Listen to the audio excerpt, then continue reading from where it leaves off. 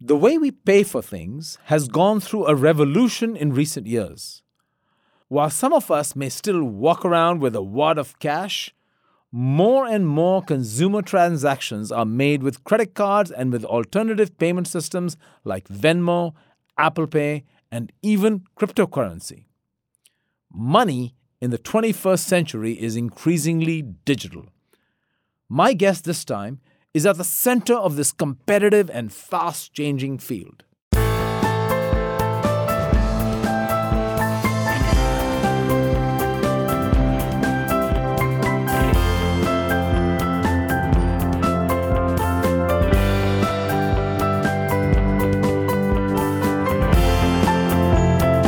Welcome everyone to Deep Purpose, a podcast about courage and commitment in turbulent times.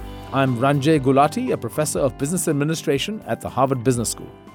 Michael Miebach is the CEO of Mastercard, one of the world's largest payment networks.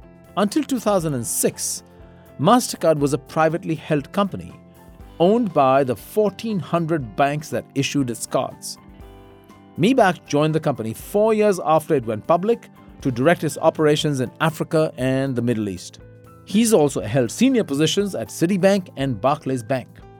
I asked Michael to start us off by giving a snapshot of his very successful career before Mastercard came calling. Ranjay, I spent 17 years in banking, and my last role in banking was running a British bank across their African business. So I thought it couldn't get any better than that. You're basically responsible for a continent, multiple lines of business, engaging with every part of the economy and society, and I thought this is the best possible job there is. And then I got an offer to join Mastercard from a previous colleague, boss at Citigroup. And I thought that was not an interesting offer initially because who wants to be in payment? It felt very singular. It felt very one-dimensional. It felt a lot less complex and interesting and useful than what I was doing before in that role at this other bank. But, through engagements back and forth, a bit of a courting period, it dawned on me that payments is a lot more than what it sounds like. It does power the economy. And there was the added complexity or the added fascination of joining a company that's only been a public company for 4 years. And before that, it was an association. So I felt like I'm joining a very, very large startup that's been born large. Now, that's kind of a weird one and a fascinating one. So in the end, I figured, let me just jump in. Technology, it matters across everybody, for businesses, for people, and so forth. And it was in Africa, so I could transport that experience and see how to make something of it. The brief from my boss at the time was, we've ignored a continent, and I need you to build a business here. Okay, now that was interesting. So I said yes. Now, one of the words, as you took this job and had Middle East Africa in your footprint, one of the words that seemed to shape your thinking and where you were going was inclusion. And you really made that kind of a centerpiece, financial inclusion, as a centerpiece for what you were going to do in Africa. Tell us how you came to that realization and the role of payments and inclusion, and what does that mean to you? What did it mean to you at the time even? The word has been used in many different ways. So back in banking in Africa, it was pretty clear that as a bank to grow, you needed to grow your addressable market, and that goes beyond corporate and commercial banking. There was a significant opportunity in consumer banking, but only the affluent were banked in Africa, and everybody else was not. This was the mass majority. So we were trying to rack our brains in banking on how to do that. But at the time, it was all branch-based banking. How do you even reach these people? It was the early days of something emerging that was mobile-based financial services. So when I moved over to Mastercard, I said, okay, we didn't even have a business. And I said, you come late. You have a competitor that's active on the continent for some time. How do you open the door? And it was a conversation with a set of governments who were telling me the same story I had experienced in banking. I said, we want to pull our citizens into the economy, the formal economy, out of the gray economy. And we need to give them tools that work in a life that is non-technical. It's rural. There's nothing, no infrastructure. When people want to go and get their hands on cash, they have to travel and walk to get to an ATM, and then there's no way to spend it and so forth. So we said, okay, if that's the problem to the government, if you enter a market late and you help the government solve their problem, maybe you can make up time. You can make up lost time as a competitor. And that's exactly what we did. So we try to create a business case around that, a proposition for consumers and small businesses who live in rural Africa. That's how it all started. And then it turns out it was a really terrible business case because the return on investment for building these tools and putting the infrastructure on the ground, and in a world where there was not even significant mobile coverage and so forth, was a very long-term payback. And the CEO of Mastercard at the time, my predecessor, Ajay Banga, he and the board took a view at this and said, well, Africa is going to be the strategic theater of the future. We have not been there. If this is a 10-year business case, it is okay. We need to build for the long term because at one point in time, Africa is going to host the most significant population in the world. We're okay with a 10-year business case because we have many other business cases in other parts of the world. It's a portfolio. Michael, why don't you go ahead? I recall a board meeting where at the end of the board meeting, we played Shakira's It's Time for Africa and said, this is the time to do this. We're going to jump in. It's a bad business case, but it's the right thing to do. A year later, we were in Johannesburg in January 2012, I think. And we were standing in front of a whiteboard in our office, and Ajay wrote on the wall, doing well by doing good. And that kind of encapsulated that whole approach. It made commercial sense in the long term. We were pulling people in, we were empowering people, and we're building whole economies. That was the starting point of something that then turned out to be a strategy for the company. And we evolved it from financial inclusion, which is very access-based, to something that is now a push for financial resilience. So we added many more products over time and built this all out. And today we can look back and we pulled in over 800 million people into the formal economy as a company.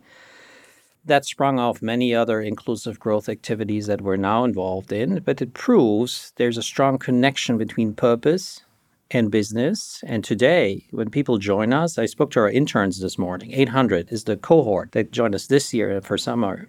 A lot of people come here because of that work.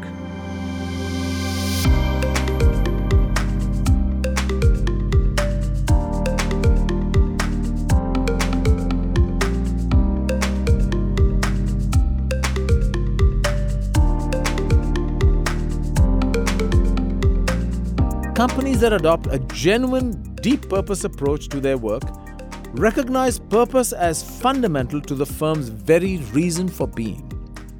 It's an organizing principle that shapes decision-making and binds stakeholders to one another.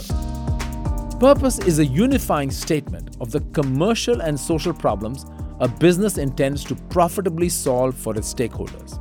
I asked Michael Miebach to reflect on Mastercard's purpose. So let me first describe what we do.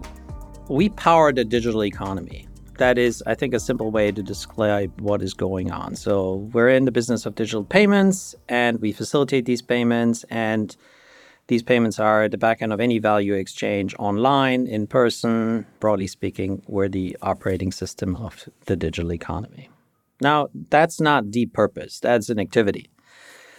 But if you think what that digital economy does, take COVID. What happened in COVID? We all got locked up. We were locked up at home and life came to a standstill. Well, it didn't, because the digital economy kept us all, not all, but many people who had access to it at least, kept us going. You could order your vegetables online if you so chose to do. You could do most things in life online. And that is what we ensured continued to happen. We didn't miss a step in the digital economy during COVID. And a lot of that is the payments industry that made that happen. So if you look back and said we were powering people's lives. So from running the digital economy, if you lift up, we do empower people to do what they do. When they wake up in the morning, nobody says, I want to pay. But they say, I want to do something. And we make that happen because that relatively complex process we highly simplify and make work. And our brand logo, which you will remember all, hopefully, is two interlocking circles. These stand for trust. So it's going to work. And I can trust this. I will not be defrauded, and this stuff works. So that bigger purpose of you're behind the whole economy and you make people's life work, that resonates with people because it's inherently a needed activity and people can believe in it. You can explain it to your grandmother. If you join here as a young, those interns today, they can go home and say, we're doing something really useful at this company. That gives purpose. Then you go into activities like financial inclusion, which go beyond the everyday running of the business that in itself is already very useful. And you pull people in and you create a digital economy that works for everyone. Now that really resonates. And here, I think we've done good work in giving that sense of purpose. I want to go to the office every day because I do make a difference. And that is the difference. Now, how do you make everybody out of the 30,000 people that work here believe that? Now, there's a few ways to do that. First of all, we all have different passions. So when we join somewhere, we're not an empty piece of paper. We have maybe NGO work that we're doing, volunteering that we have been doing, at school, at home, wherever. And you come here. We've always invested quite a bit of energy in connecting people with their passions here at work. So if you wanted to continue to do that, we give you the space to do that. We have volunteering programs. We give people time to do that. But then we say, well, if you get to continue to do whatever you want to do, but there's bigger work that we do as a company, and we do it at great scale because we have truly global reach. If you want to continue your passion, but also get involved in our financial inclusion work, so that your everyday work is connected to something that has a bigger impact beyond this business, that resonates with people. So, a lot of people raise their hand in Mastercard and want to do a night job. They do some engineering work during the day around our products, and then they want to get involved in work related to financial inclusion in our center, which is a nonprofit fund that we have created on the side of our business that supports some of our doing well by doing good work, so to say. People love doing that. So you give them a chance to connect to that. And we went a step further. When after our leadership transition here in my first year as the CEO, this was the very dark days of COVID.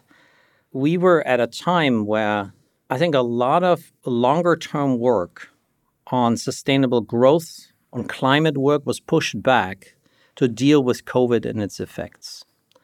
So we said, this is a good time for us to ensure that we don't lose sight of that. So we changed our compensation mechanism to include an ESG-oriented component in a formulaic fashion, as we just generally run our compensation program. If you do well, you're going to get, it's going to turn out in a pretty predictable way for you. And we said, if you do well now and you do well on our sustainable activities on top of that, you're going to look even better. And it's going to work the other way if we don't make any progress. And the goals we had defined initially were around carbon neutrality. It was around gender parity in terms of pay. And it was around financial inclusion, things that are very close to what we do. In our industry and the broader industry, we were one of the first companies to formulaically put ESG into compensation as well. So there's a whole range of ways to take the purpose that resonates, that's there, that's what we do. We articulate it in a simple way, build a digital economy that works for everybody, empower people, power economies, all the way down to compensation.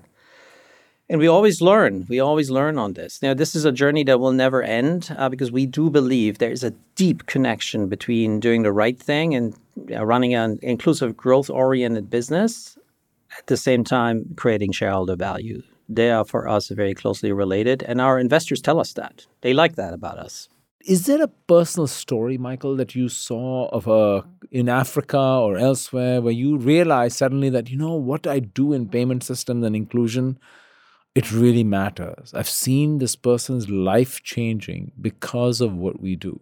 My team and me, we created a program for us to all experience how the payment solutions that we had created would make a difference in people's lives. So we went to Soweto, And we went into a registration center that is designed to hand out essentially a digital identity to people. So along with a digital account, so they could receive their salaries in a digital fashion. And the digital identity was driven by voice print. So you could authenticate yourself with Ranji's voice or Michael's voice, and it was clear that you didn't need anything else, and only you would get the money. People weren't getting their full salaries. It was handed out in cash before, and then maybe they got a fraction because somebody took a cut of it. So that was a change. But then we wanted to speak to some people and hear their stories. Now, the center and the technology is all very great, and we were like amazed to see it work. But then we talked to this woman, and she says, "Come to my house." The house was it was tiny, metal sheets, the walls, and you come inside and it's clean and very neat. And there was a little high top counter, and on it was a wooden box. And that just stood there, the wooden box. And we said to her, "Well, what's in that box?" She says, "Oh, let me show you." So she opened it up, and it was a plastic card with a chip in it, which was the representation of her digital account with the voice footprint. It has the Mastercard logo, and this is my treasure. That's why I put it in this box. And I know nobody can steal it from me because it's only my voice. Because some of the members of my extended family, money was always, I had to guard it very closely. It was gone, and this takes care of all of my worries. I treasure it.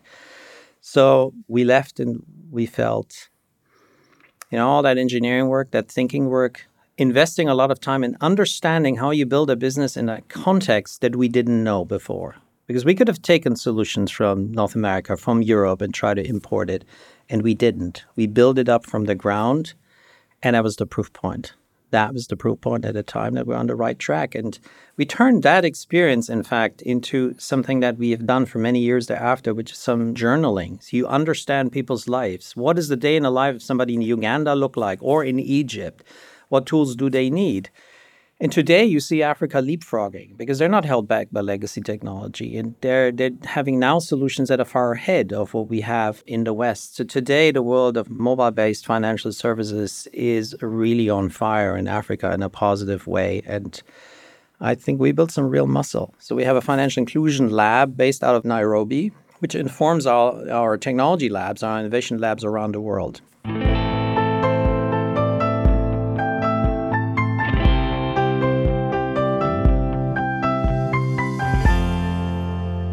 During his time at Mastercard, Michael Miebach has been a driver of the company's transformation in the digital economy. But it can be really hard for big, incumbent companies to move as nimbly into the digital space as they need to. Miebach says when Mastercard went public in 2006, it was already ahead of the game. And in 2015, Mastercard established digital labs to help client companies with product innovation and digital transformation. The company has been digital from its outset. Everything we do is technology. We didn't have manual processes that need to be digitized. Our challenge as a company was in payments, rapid technology change. So what was already digital, there was always the next kind of technology. If we just look back the last 4 or 5 years, the change we've seen in the last 4 or 5 years has been more than the 50 years before. So you had card-based payments on certain technology standards. Then suddenly there was real-time payments. There was blockchain. There was wallets. There was biometrics. There was you name it. So picking which one of these to invest in and future-proofing the company for that next wave of change and the next wave of change, that was really our challenge. So a colleague of mine at the time, who was the head of what we then called emerging payments, was tasked to do that. So we set up these labs, and we gave people no purpose in life other than you need to innovate and look around the corner. That's the only thing they needed to do. They didn't have a budget to revenue deliver or anything like that. They had a budget to spend, and we tasked them to spend it. So that was the starting point of our, staying ahead of digitization journey vis-a-vis digitizing ourselves, because we were essentially a component to digitize our customers' business. And imagine we serve everybody in the world. This is the commercial bank of Vietnam, if it exists. So that would be one. To the largest global marketplace, that is also our customer. And one, the latter one works at lightning speed, and a tiny bank in an emerging country, is at the other end of the spectrum. So we need to be able to do all of that. How do you do it? You abstract a lot of the complexity of technology into our own company.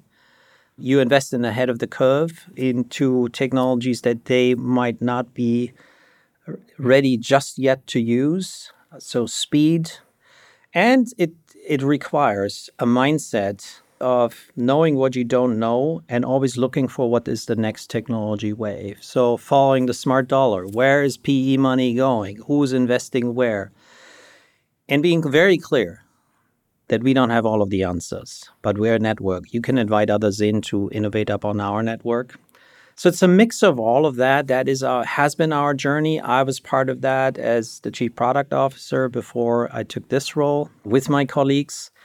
And that is a deeply ingrained mindset in Mastercard today. Professional paranoia. Look left and right and what is going to come at us, and we got to be ahead of the curve because we power the digital economy. We got to use that technology. That makes it very exciting. So I love doing that all day long. On that note, because this is kind of like uncertainty, now you're talking about fast moving, changing, which also the other word there is risk. And sometimes there is also what I would call fear, because, you're doing things that are unknown. They're not going to work out necessarily. Tell us about kind of a specific moment or two where what you had to do, decisions you had to make were kind of big bet decisions that were kind of scary. I mean, they could have cost you a lot of money, a reputation, and right. Maybe even cost you. Yeah, that's very true. You can have 10 ideas. You should assume that a good chunk of them don't work out. And depending on your mindset, some people might choose not to take that risk and rather keep doing what works really well for them. For us, the lay of the land before we turned to become a public company, we were an association for 50 years that was largely doing one thing and doing that very successfully. Card-based payments for consumers. Highly concentrated, but highly scaled. That is like if you're an oil-producing nation, and that is the one thing you do, and oil was always wanted, why would you diversify away from that? It works. So the risk-reward trade-off isn't so clear. Just keep doing what you're doing. Back after the IPO, there was also the pressure to deliver on the next quarter and the next quarter, so taking risks became even harder. But everything that I said around future-proofing the company, we built out that muscle over time, and we said we are in the business of taking risks. But how to decide which risks are worth taking versus others? And here's an interesting point, and it's a juncture. This was 2015, 16. I had just come back from A&P. Maybe I learned a lot at A&P, but which is the advanced management program that you referred to earlier. A&P is the Advanced Management Program at the Harvard Business School. It's an intensive course of study at HBS designed to bring about a full-scale change that empowers executives to create and renew competitive advantage for their organizations. Michael was one of my students in A&P. We are doing a trend analysis, which we had gotten very good at. Every year we looked at where's the puck going, and we're trying to understand that. And back in 2015, there was a time where real-time payments became real around about that time. The UK, one of the first countries to have payments at a button arrive in another bank account instantly. We said, that's a juncture in the road. We have always been in card payments. Should we get into these real-time payments, which was a parallel technology? It was new flows that we were not involved in. Massive investment, it worked well for us. Why do it? And we worked for it for quite some time. And I recall going into a board meeting and pitching the idea of, let's do something that we know nothing about. That was the pitch. But it matters because this is where a majority of the payment volume today is. So it's a tremendous price. We haven't quite figured out how to get there, but should we not get into it? Of course, we pitched we should. It's fascinating how the board conversation across the 60 minutes that we had allocated to it, spent about 5 minutes on the if answer. Should we do it yes or no? And the answer was yes. And the other 55 minutes was, all right, so how are we going to get after this opportunity fast enough? And it was pretty clear that it was very risky because we didn't know anything about it. There were no established economic models and so forth. So today, 9 years down the line from that, and meanwhile, real-time payments is pretty established. It has become a reality. But many other technologies have emerged, and that same question has repeated itself. Should we get into blockchain-based payment? What about central bank digital currencies? Do we need to power them? And so forth. So we learned quite a bit of that at the time, and quite a number of bets have gone wrong. But we chose the number of bets at a given point in time very carefully and said, how much can we sustain? If 50% goes wrong, okay, fair enough. Today, we've codified culture in something called the Mastercard Way, and it has basically 3 headlines. It talks about creating value for our customers and us, growing together for our customers and us and amongst our colleagues across the company, and moving fast. We took these 3 headlines and we spelled out in simple English what kind of behaviors we should see in the company. And one of them was learn and pivot. This was under moving fast. It was one of the ways to bring that to life. Learn and pivot. There are things that have gone wrong. This one could have gone badly wrong. It hasn't gone wrong because we are now in a bunch of payment flows that we haven't been in before. But I tell you, when I walked into that board meeting, I was scared. This felt like a lot of risk to take, but it felt like, hey, this technology makes a huge difference, and that's where the volume is. So we're going to give it a go.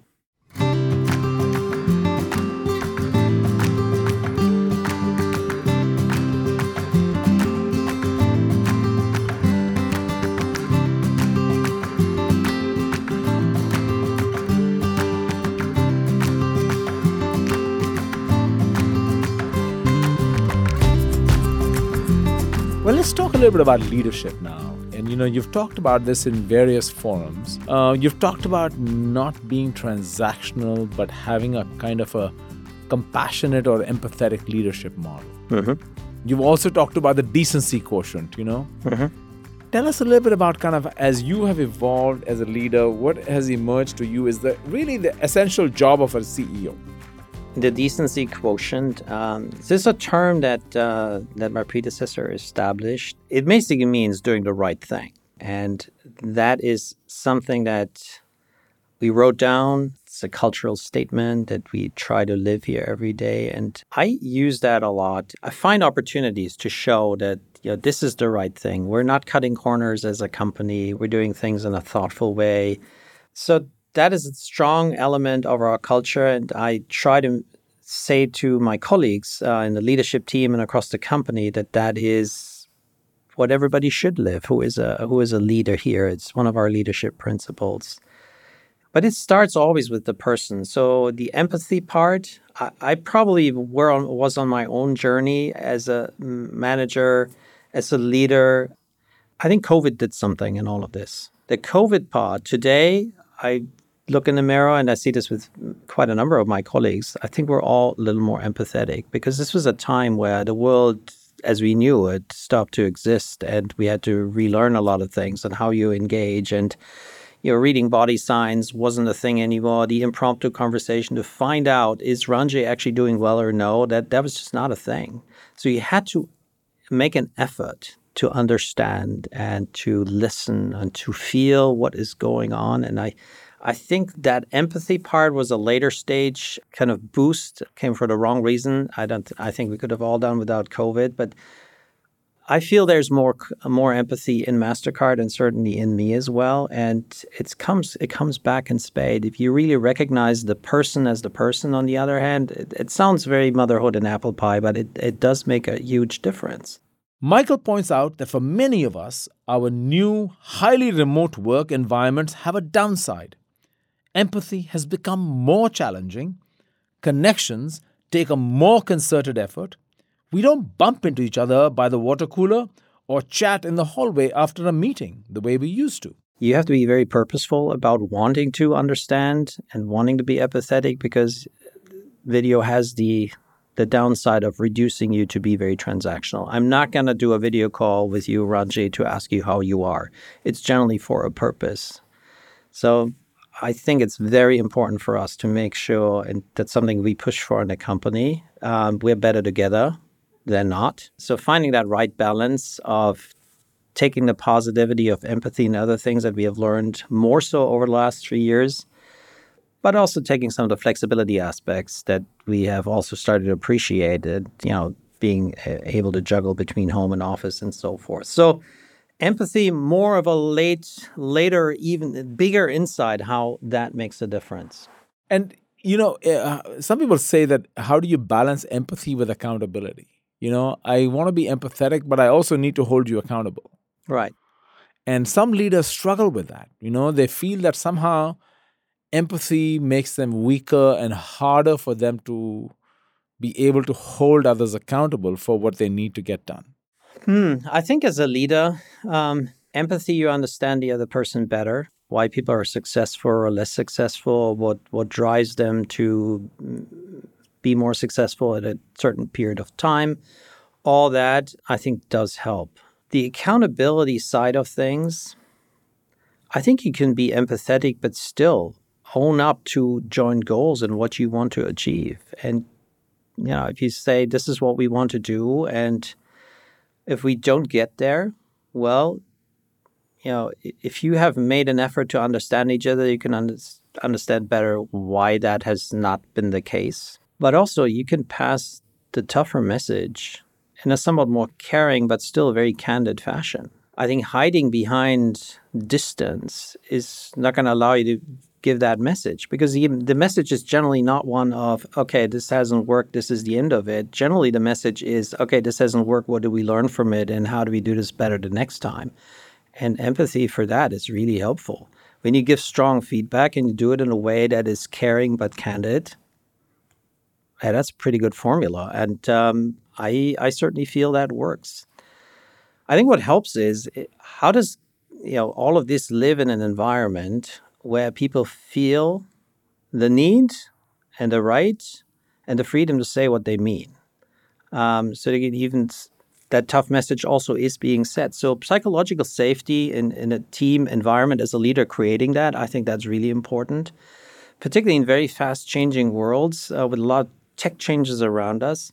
Imagine there's somebody at the table that sees the risk coming and feels not compelled to say something because it might not be thought through, or it might trigger a conflict with somebody or so forth. So empathy, being candid, all in the context of psychological safety, speak up. That's the best way to get through these somewhat complex times.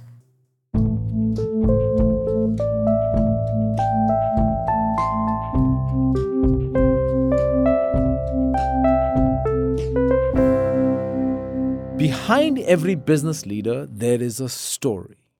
A life journey with mentors and salient moments that shape and inspire them.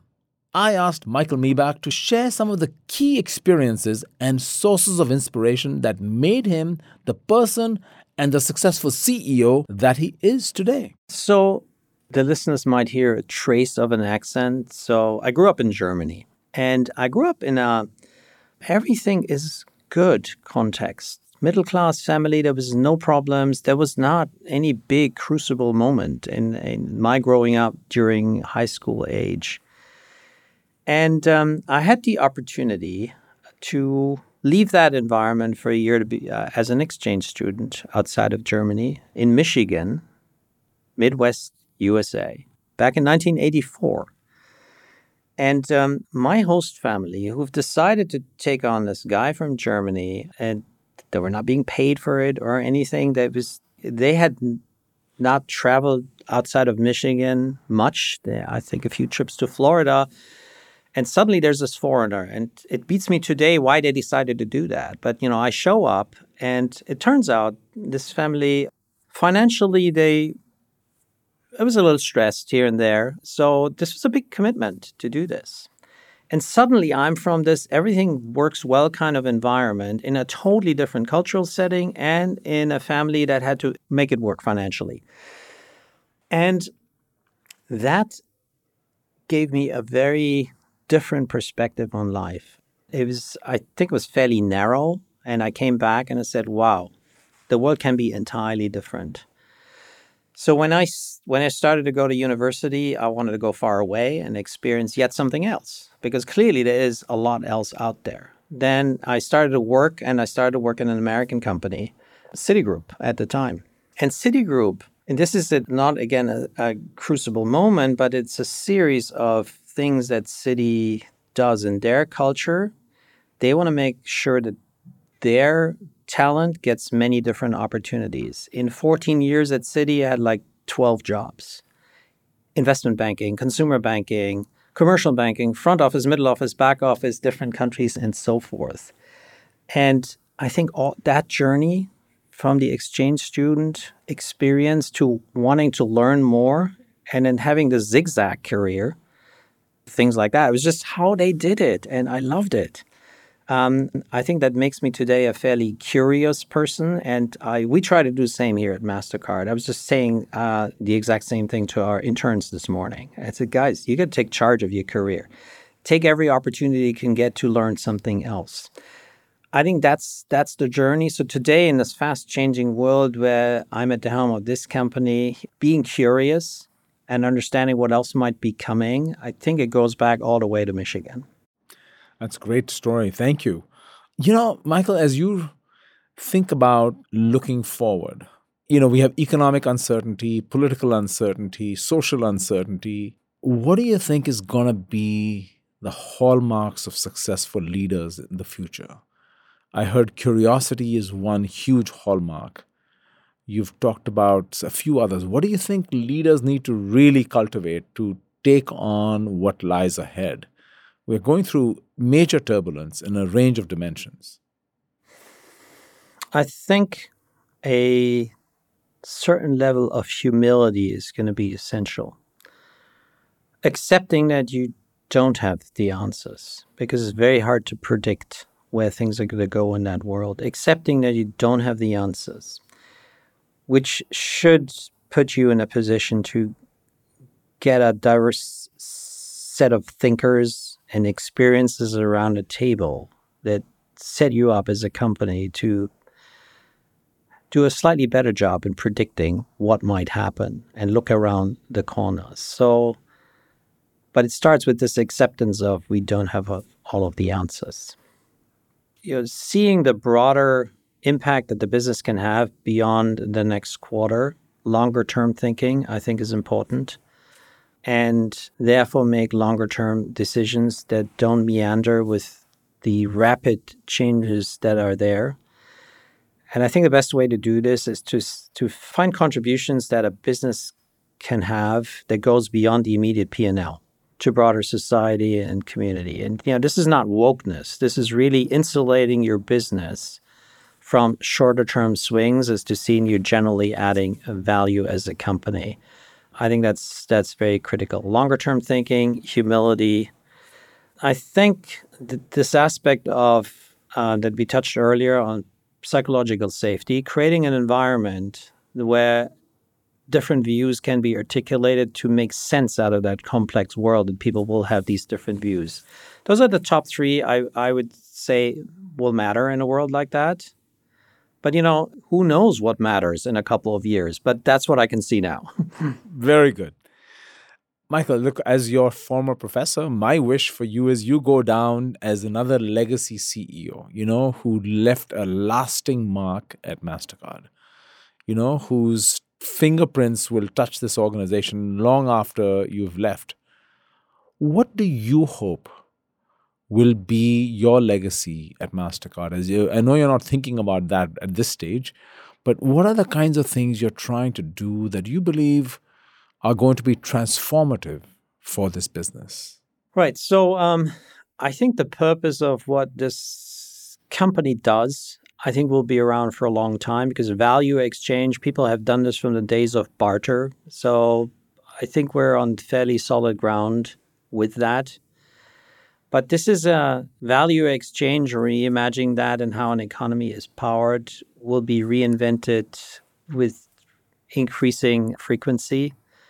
So the best thing that I can do, that my team and me can do today for the next set of leaders who will run this company, is future-proof it for the next period of change. So whatever we think, if we were to say, oh, we're all going to do this another, whatever, call it 10 years, then that's not the end point. We got to look 20 years out and see, what do we have to do today? If you look at the success of the company today, a big part of the success is what leaders 10, 20 years ago have done in this company. And I think that's the kind of mindset that we have. We cannot be short term. We got to think ahead and look that far out. I got the exact same question from one of our interns this morning. And I said, I want to leave and with hand on heart say this company is future proof for the next 5 years or so, depending on how fast technology will change at that time, whenever that might be. I think that's the key thing. If we at that time we say, well, EPS hasn't grown by XYZ and the stock capital market cap has improved by XYZ, that's all important. But it could just stop that day. So I think we need to future-proof the company beyond that and have good performance.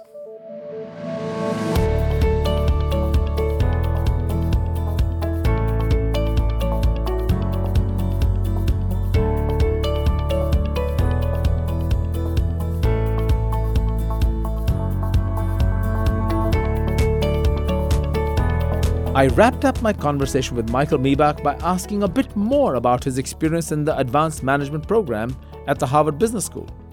It's an intensive program where students live on campus for as long as 7 weeks. Graduates of this life-altering experience leave better prepared to lead their organizations and handle the toughest strategic challenges they may face. What did you learn? You went away for 7 weeks and came to Harvard. You were already a senior leader, handpicked to come to the AMP. What did you come back with?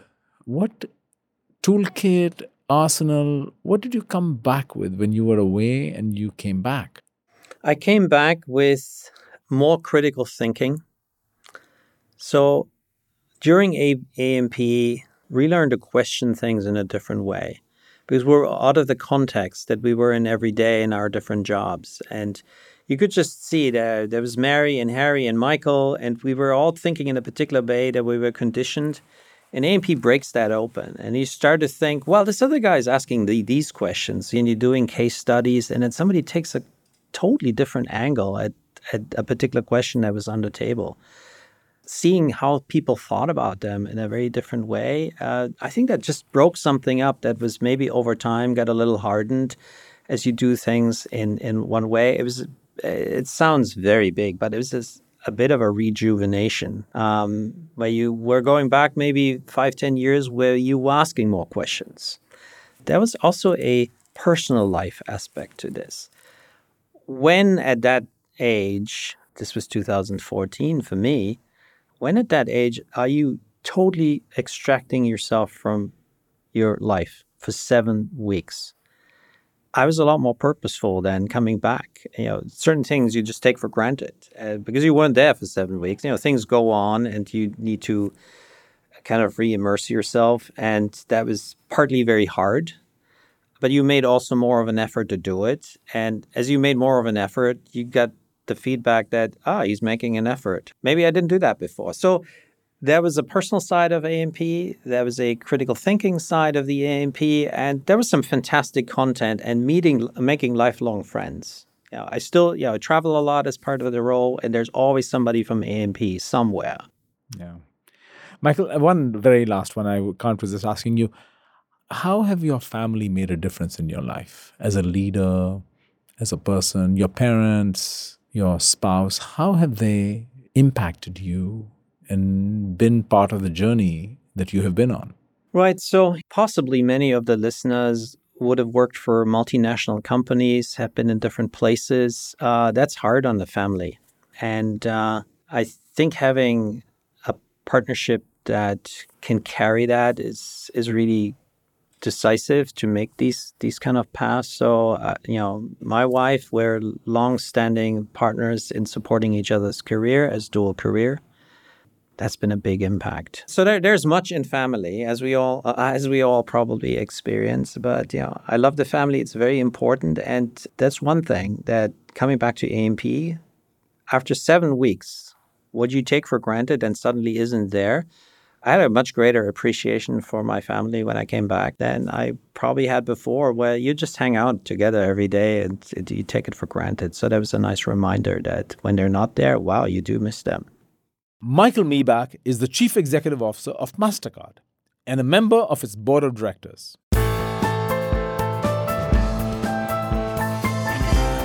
For more of my conversations with leaders in the business world navigating the 21st century business environment, visit my Deep Purpose website. While you're there, you can also find out about my book titled Deep Purpose. Companies that are serious about establishing and working towards a deep purpose find that it delivers game-changing results for the workers, the shareholders, and the larger society. So, visit with me at deeppurpose.net. This podcast is produced by David Shin and Stephen Smith, with help from Jen Daniels and Craig McDonald. The theme music is by Gary Meister.